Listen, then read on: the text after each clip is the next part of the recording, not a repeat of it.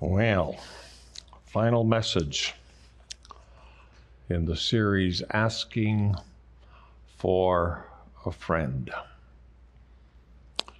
Unlike the last 2 weeks, this is a real simple message. I was thinking, boy, I hope I've got enough to fill half an hour here. Because, it's so simple. I jest. This is a complicated subject, and I'm going to do my best to deal with it. Why does God allow suffering? We just heard the story of a nation where homes are being bombed and lives are being lost in Eastern Europe. They're suffering. The pastor who leaves church on a wintry day, expecting to have a normal Sunday afternoon, and a car coming towards them hits black ice, drives into them, and both their children are killed. Why? A mom, a dad, a spouse, a child who's having a terrible battle, a debilitating battle with anxiety.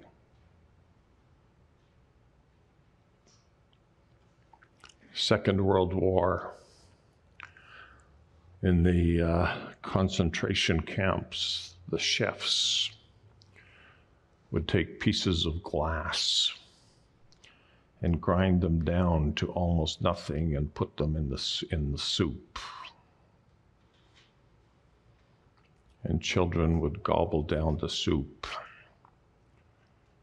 and die from bleeding internally. 12 disciples. One took his own life, 10 of them were martyred, only one died a natural death. Why? Why does God allow suffering? Not a new question. I've been reading through the book of Isaiah since we were in Mexico, and I was reading chapter 64 this week and came to verses 10 to 12. And this is the people of Jerusalem crying out, "Every one of your towns has turned into a desert, especially Jerusalem. Zion's glorious and holy temple, where our ancestors praised you, has been destroyed by fire. Our beautiful buildings are now a pile of ruins. When you see these things, how can you just sit there and make us suffer more?" This is not something new to the 21st century or the 20th. Why, God, are you just sitting there and letting us suffer more? Suffering is nothing new.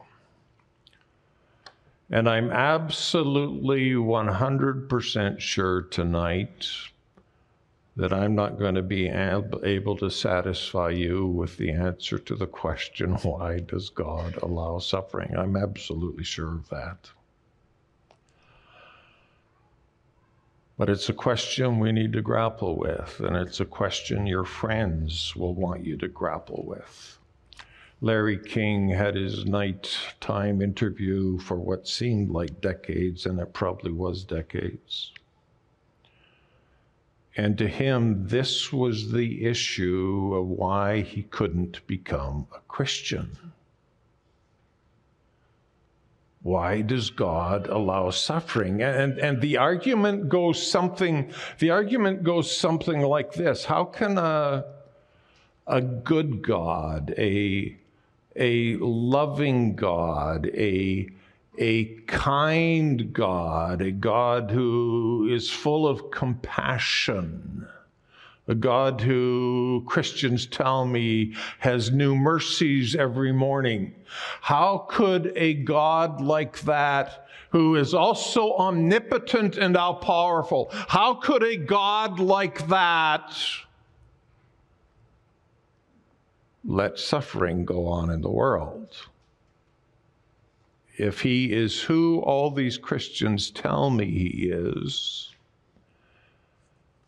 and he doesn't stop suffering, then my only conclusion is that the God they talk about has been made up in their own heads. Because if he's all those good, wonderful things and he allows suffering, it just makes no sense to me, so it can't be real. Why does God allow suffering? Well, I don't think I'll be able to satisfy you tonight, so if you want, you can leave. But I do want to throw some things at you, and I want to start by saying this. I'm absolutely convinced that the answer rests in thinking theologically, not emotionally. The answer rests in having a big and grand view of God. We need to have a big and grand view of God. We need to have a right understanding of God. The answer ultimately rests in God. It's not enough to say, well, it's the devil's fault. Well, they'll come back and say, and how did the devil end up in the story? It's Adam and Eve's fault. Well, ultimately they'll say, how did Adam and Eve end up in the story? The answer ultimately rests in a big and grand view of God. Interesting little book in the New Testament that most of us spend very little time in, Philemon. And it's the story of Philemon's relationship with Onesimus. I won't go into that, but this is what Paul says to Philemon. This is perhaps why he was parted from you for a while, that you might have him back forever. Did you notice the best Paul could do was perhaps? Perhaps this is what's happening. And tonight you may just leave with, well, perhaps this is the way it is. But we need to talk about it. We need to talk about it. So your friends need to know the answer to why does God allow suffering? And I think the first point in that discussion is just being honest and saying God does allow suffering. God does allow suffering. Isaiah chapter 29, verse 16. Prophet's talking to the people. He says, you turn things upside down. Shall the potter be regarded as the clay, and the thing made should say of its maker, he did not make me, or the thing formed say of him who formed it, he has no understanding. It's interesting that so many of our convictions are based on man being at the center. They're centered around man. And this absence of a big and grand view of God makes everything upside down. And we can't understand these things unless we have a big and grand view of God. I went to Tim Hortons today. It drives me nuts. This whole world has gone upside down. They give me my ice cap in this beautiful plastic cup. But I can't use a plastic straw to drink my ice cap out of this huge plastic cup because this is not good for the environment. And everybody just accepts that. Oh, that's logical. We'll use paper straws, which I hate. I have plastic straws in my glove compartment. But paper straw, naughty, naughty, naughty. Fine, fine, fine. And a lot of our thinking in life, a lot of our theological thinking is equally upside down. We've made our conclusions start with us instead of him. And we've got the thing that's made telling the person who made us how things should be. We have to humbly come back to a big and grand view of God. So what does God say about suffering? 2 Corinthians chapter 4, 17 and 18. This light affliction is preparing for us an eternal weight of glory beyond all comparison, as we look not to the things that are seen, but to the things that are unseen. For the things that are seen are transient, but the things that are unseen are eternal. So what do we read here? God allows, God permits light affliction because it's really working in us an eternal weight of glory. But we can't accept that because we are deep down worldly people centered around temporary things, and we don't have a big grand view of an eternal God who has an eternity ahead of us. Big, grand view of God. Matthew chapter 5, 10 to 12. Blessed are those who are persecuted for righteousness' sake. There's a blessing in persecution. How many of you believe that? I mean, I had to pastor some people over the last 2 years who were absolutely convinced that we were in a time of intense persecution in Canada because of COVID. Well, I know we weren't, because I didn't see a lot of Christians regarding it as a time of blessing. Because that's how we handle persecution. We say, blessed be the Lord. I'm being blessed right now. Blessed are you when others revile you, persecute you, utter all kinds of evil against you falsely on my account. Rejoice and be glad. I wasn't hearing a lot of rejoicing. I wasn't hearing a lot of gladness. For your reward is great in heaven. They persecuted the prophets which were before you. But we get all wrapped up in ourselves and we don't like what is happening. So it's got to be wrong. And God says, you're getting persecuted? I'm actually blessing you, right? We are what? No, God, that's not the way it is. God does apparently allow suffering and persecution. 1 Peter chapter 4. Do not be surprised at the fiery trial when it comes upon to test you as though something strange were happening. Oh, this can't be happening to me. I'm a Christian. Christians don't have trials. This is strange. Something's way off kilter here. Back to the book.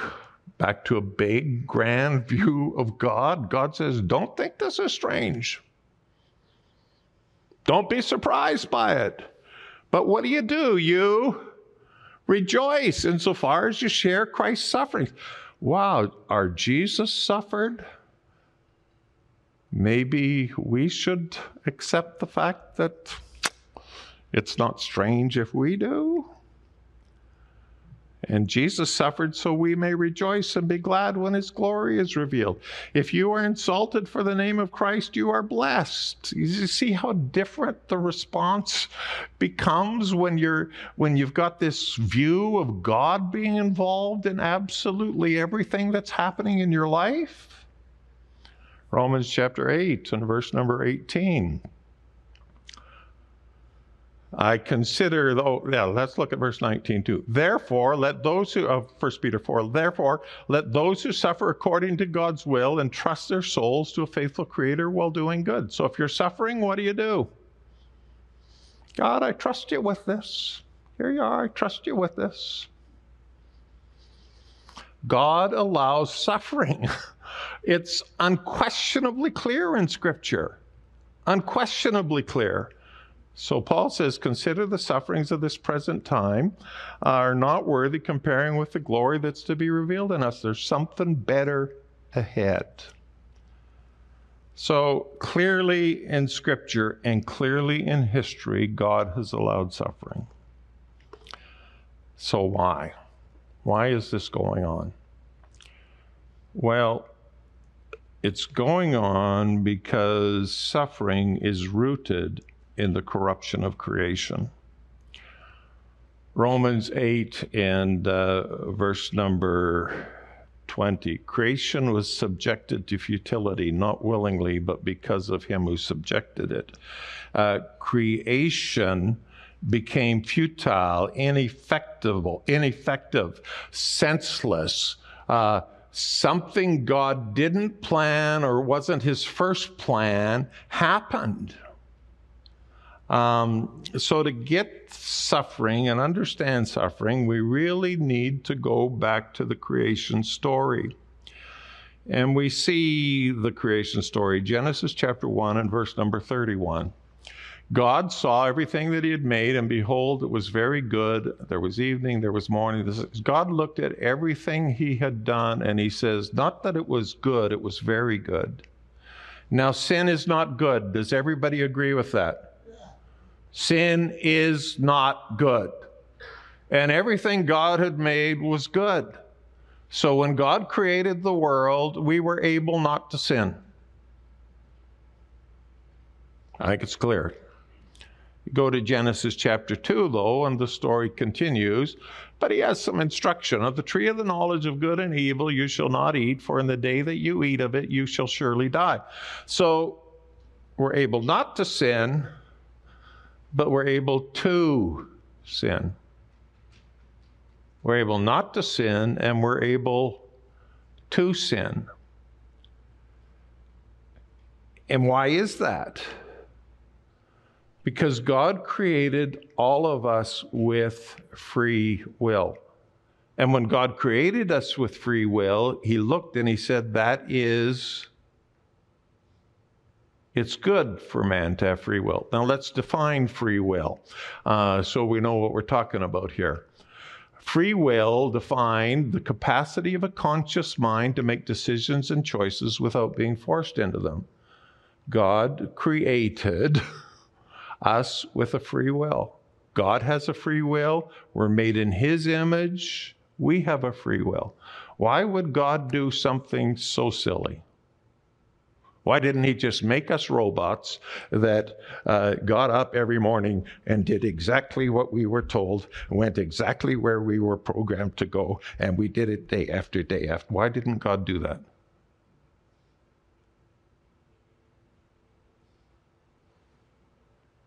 Because he was looking for meaningful relationship with us. Now, some of you may think having a best friend who's a robot would be really fantastic. But one of the most delightful things about my amazing wife is she's not a robot. And she doesn't love me because she has to. She loves me because she chooses to. And God has created us with a free will in his wisdom, in his purposes, designed to not sin, designed to pursue him and love him and honor him. And then we take that free will and we exercise it to sometimes dishonor him and sin. So the story of why suffering happens is rooted in the corruption of the creation story. Contrary to Hinduism and dualism, we are at this point living in Genesis chapter 3. We're living in the tension of the story. We're living in the tension of the truth of the tension between God's absolute sovereignty and humanity's free will and moral responsibility. So God, in his bigness and his grandness, did not create billions of robots. He created people who are designed to love him and serve him out of a free will and a heart that desires him. And we know that we haven't been real good at that. We haven't always used our free will appropriately. So the third thing your friends need to understand is that loving fathers, parents, use discipline, suffering, removal of pleasures to attempt to bring children back to right and proper attitudes and behavior. Parenting seems real simple until you got kids. And then you find out, man, I love them deeply. And man, they've got a lot of me in them. And they're inclined to have improper attitudes. They're inclined to make bonehead decisions. If you've had kids or remember being a kid, you know that that is true. Isaiah 29 and verse number 16 is an interesting verse. We have already looked at it. You turn things upside down. Potter be regarded as a clay thing made should say of its maker, he did not make me. We tend to, and we see it in our kids pretty early. It's dad's fault. It's mom's fault. Dad doesn't know what he's doing. If mom was just kinder, everything would be, mom is so mean. We act as children as if these big people walking around the house really don't have a clue what they're doing. Kids don't want to sleep. They don't want to go to bed. They'll fight you. Going, I'm not. Mom knows, dad knows, going to bed's good for you. But I'm not going to, I don't want to go to bed. You're not going to bed. Why not? I have to go to bed. You get to stay up.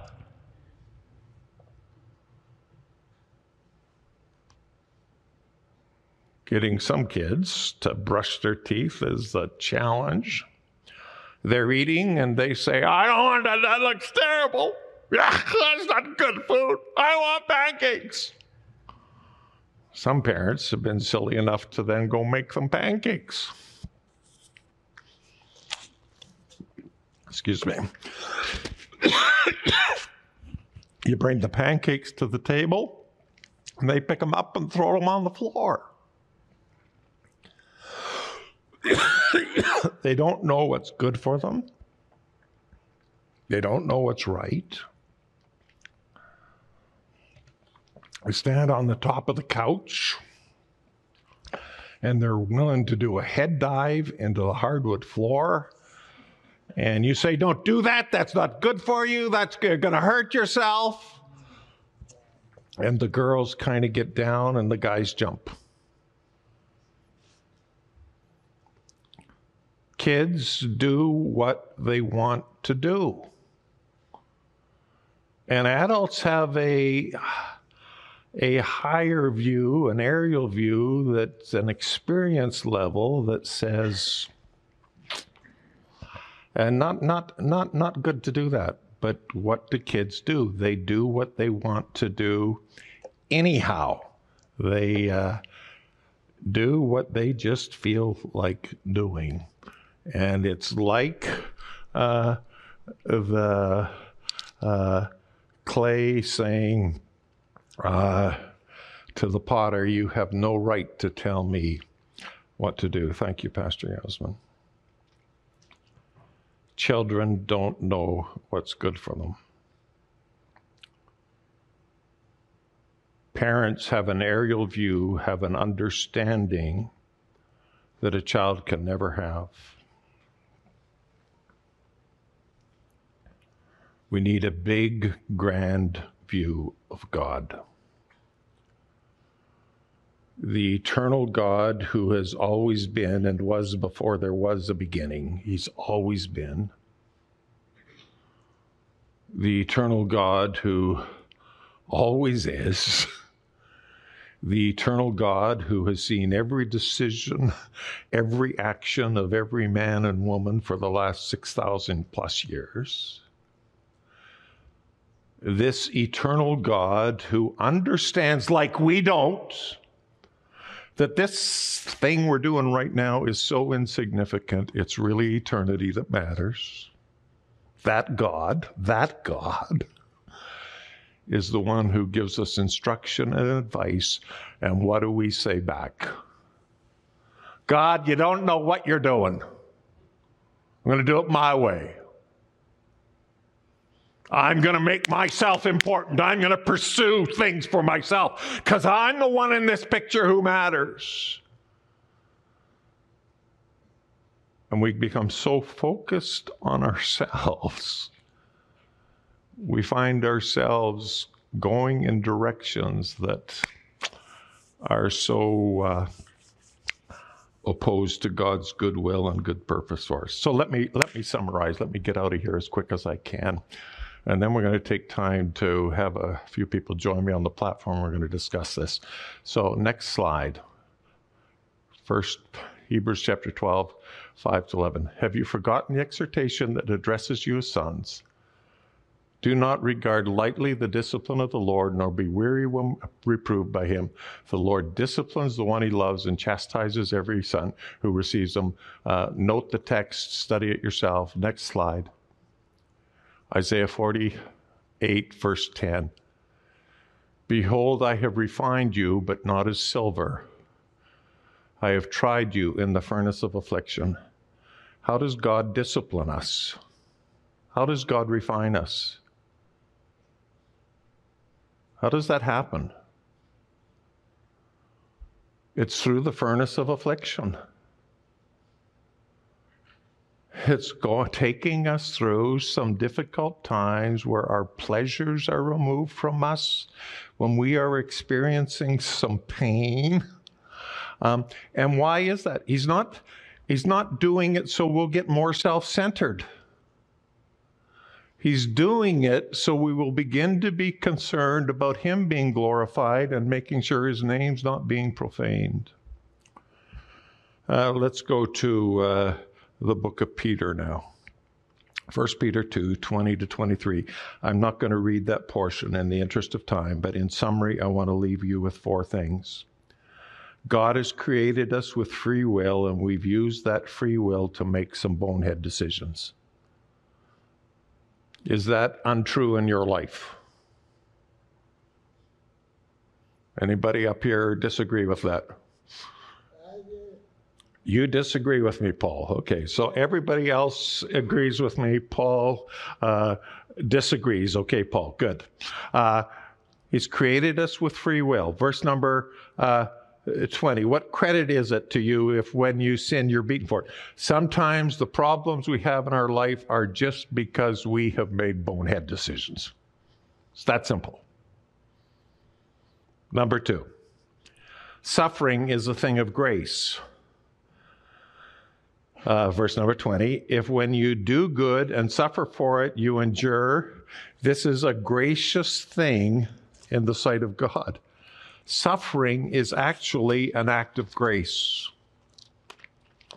Suffering is an act of grace in the plans and purposes of God. C.S. Lewis said this: we can ignore even pleasure, but pain insists upon being attended to. God whispers to us in our pleasures, speaks in our conscience, but shouts in our pains. It is his megaphone to a deaf world. We find it easy to just be thinking about ourselves. Pain gets our attention. And God speaks often through pain. Third thing, 1 Peter. Christians are called to endure suffering. So what do we do when suffering comes? Christ also suffered for you, leaving an example that you might follow in his steps. When he was reviled, he did not suffer. He did not threaten. Christ just endured right to the top. When you do good and suffer, if you endure, this is a gracious thing in the sight of God. So what do we do in our suffering? We endure. We endure. And lastly, number 4, trust God in your suffering and don't depend on your own understanding. See, a lot of us throw God out the window because we're convinced that I'm suffering and this is bad and I don't get it and I'm not getting what I want. And we don't understand that it's a work of God's grace, refining us, working in us, making us think about eternal things instead of temporary things. Everything you have right now is temporary. Don't get invested in it. Live for him. Have a big and grand view of God. And Pastor Jordan gave me this just before service, so I couldn't work it into the slides, but I think the quote is worth sharing. Peace isn't found in the absence of storm.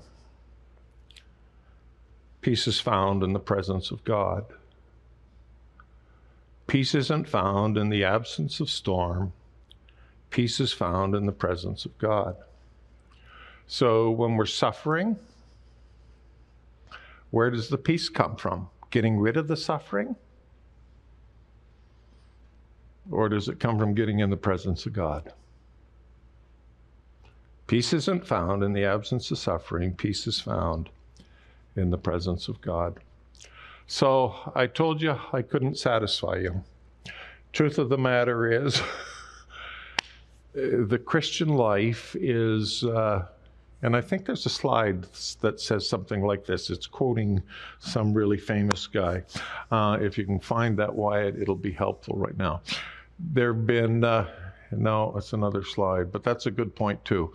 There have been more Christian conversions since 1800 than in the previous 1800 years combined, and there have been more Christian martyrs since 1800 than in the previous 1800 years combined.